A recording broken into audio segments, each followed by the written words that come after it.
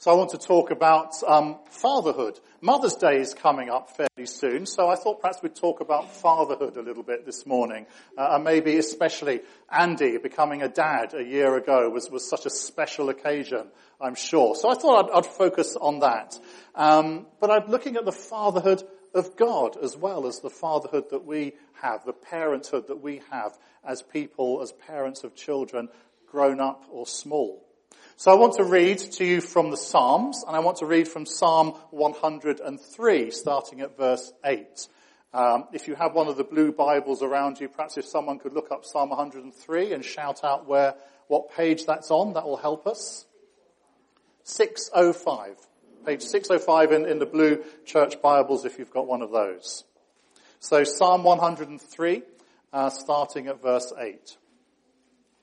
The Lord is compassionate and gracious, slow to anger and abounding in love.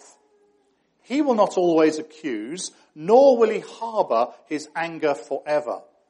He does not treat us as our sins deserve, or repay us according to our iniquities. For as high as the heavens are above the earth, so great is his love for those who fear him. As far as the east is from the west, so far has he removed our transgressions from us. As a father has compassion on his children, so the Lord has compassion on those who fear him. For he knows how we are formed. He remembers that we are dust. What a wonderful gift children are. Do we agree? Yes, says the new parents. What a wonderful gift children are. And as the father of two girls, I have a particular place in my heart for daughters more than sons. So Zoe, there you go. But I'm a bit of a softie really for babies and young children in general. But you know, daughters, they're just that little bit extra adorable, aren't they? Aren't they practically perfect in every way, like Mary Poppins? Well, that's what they would have us believe. No, says the dad of two other girls. Andy, Joe, I don't know if Zoe has been naughty to date, but I can tell you this, she will be. She will be, I'm sorry, that's the way it is. I can tell you that with a smile, because A, I've been there, and B, sometimes you just have to laugh at what they get up to. Maybe it's up your sleeve, but sometimes, you know, it's a bit of a laugh, isn't it? And we hinted maybe in our dedication service a little bit at some of those more difficult times that are to come as parents. You know, parents, godparents, the whole church, we promised to stand by Andy and Joe with Zoe and to help them and prayed for strength in times of weakness. But do you know what? That's our weakness, not Zoe's. We're the ones who need that strength to be the good parents, the good godparents, the good family to them. As Christians, Andy and Joe will look to God and their Heavenly Father for guidance and inspiration and strength in their journey of parenthood. And that's not just a nice idea. Getting to know God as our Father, as Abba or Daddy, which is the word that Jesus used for his Father God. Getting to know Father God as Daddy, that close relationship, which is echoed by Paul. He also calls him Abba Father. We gain an understanding of God's Father heart for all of us. And so that helps in us being the best parents we can ever be to our children. So I read a psalm, and that psalm was written by David, King David. David who was a shepherd. David who became a king. David who was a great warrior. But David who was also a renowned musician and poet. He captures some of the essential love of Father God, which is both an example to all parents and an inspiration to everyone in regard to the amazing love that God has for you and for me. Just as an aside, you may or may not know that King David is held up as a great example in the Bible. Yes, he was a king, he was a warrior, he was a poet, he was this big Renaissance man before Renaissance man was ever thought of. He was also a broken man. He was also a man who knew sin and shame in his life, but he was also a man who knew he could turn back to God and expect love, even in his brokenness.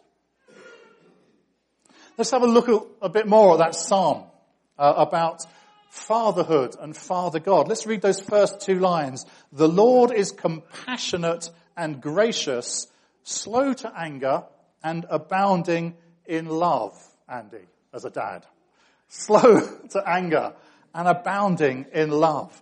God's example to us is above all one of love.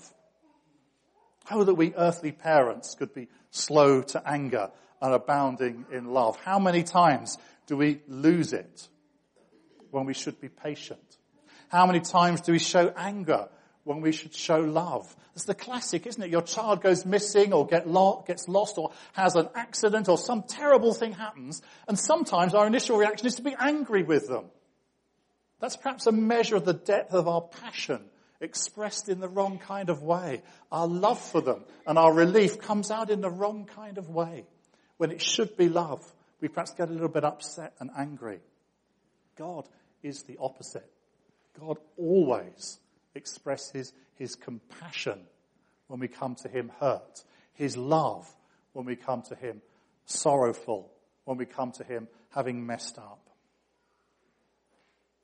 What is God really like? What example does he give us? And what can we aspire to? Well, let's read this next bit. What is God like?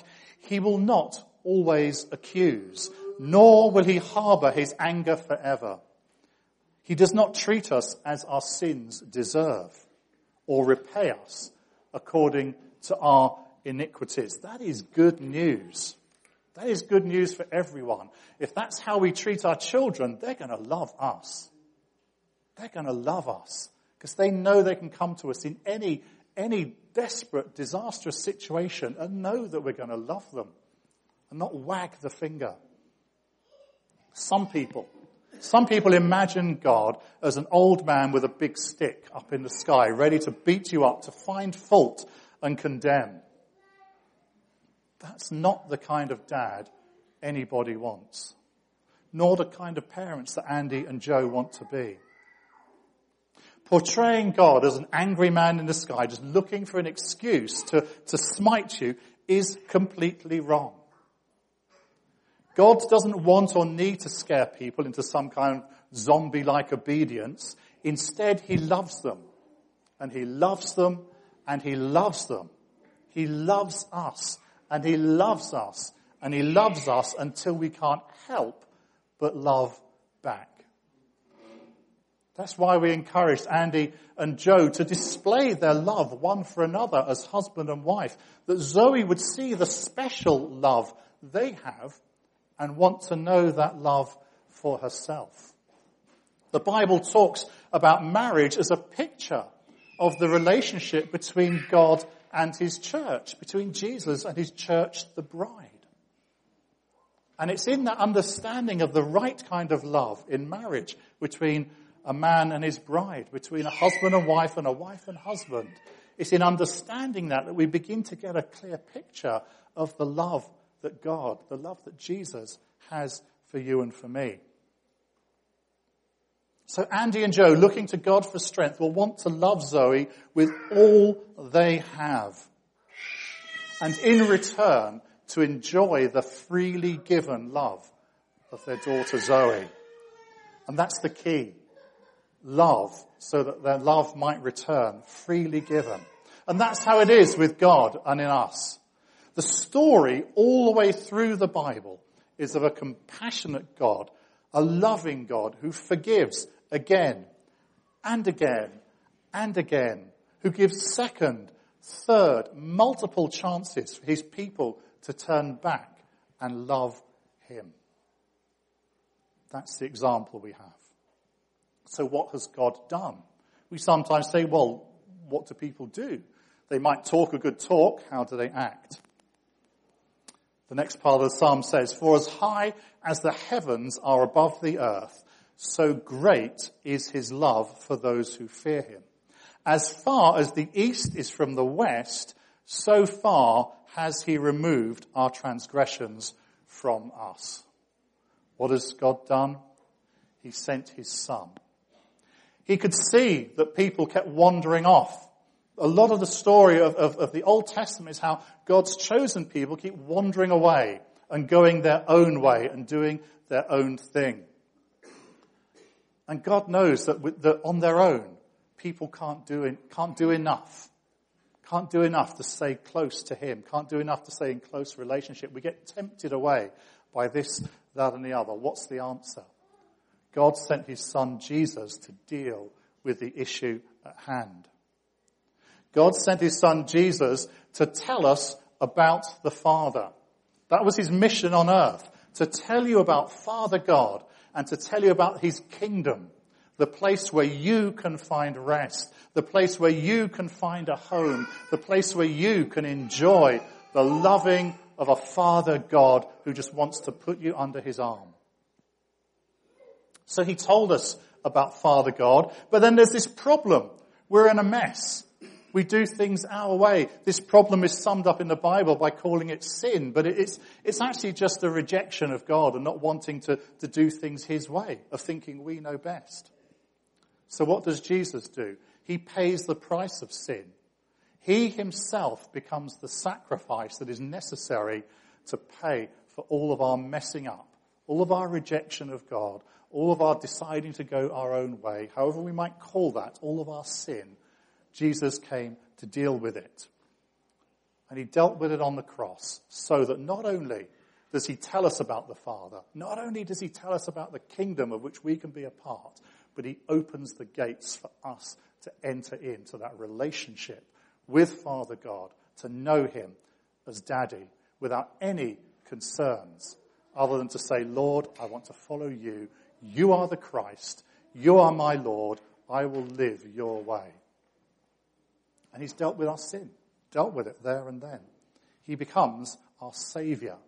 We talk about, oh Lord, our Saviour. He has saved us. And that's the good news. That's the good news that's in the Bible, the good news of Jesus, what we call the gospel. The good news is one of unconditional love poured out for me and for you. I didn't have to do anything to earn it. I wasn't even alive at the time.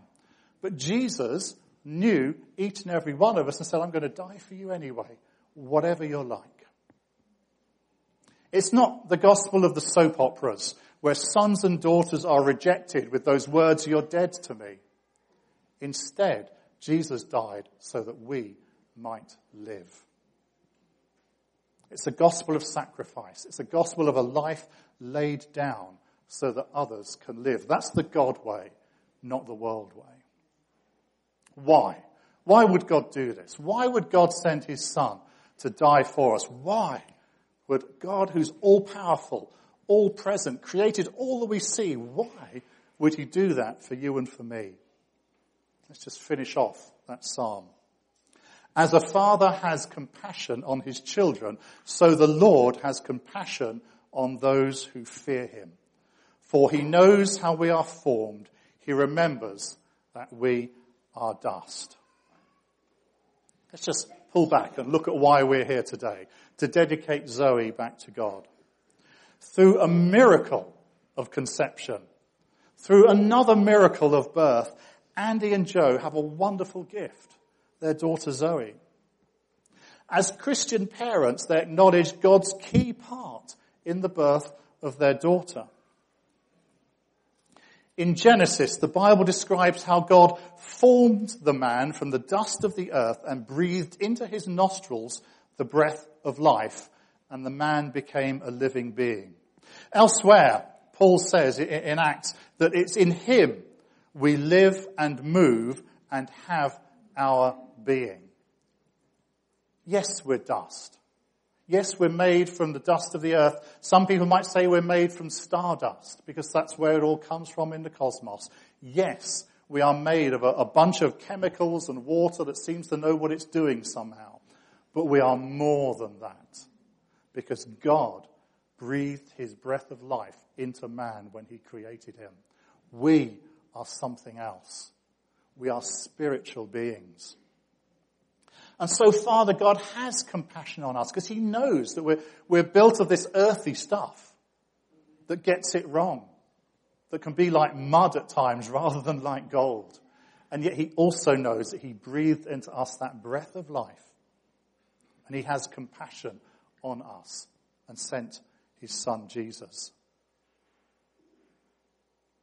And so, perhaps even more so, because God knows what we're like, how we were made, where we came from, he loves us. He knows everything about us, good or bad, and yet he loves us because he is love. Andy and Joe can't help but love Zoe.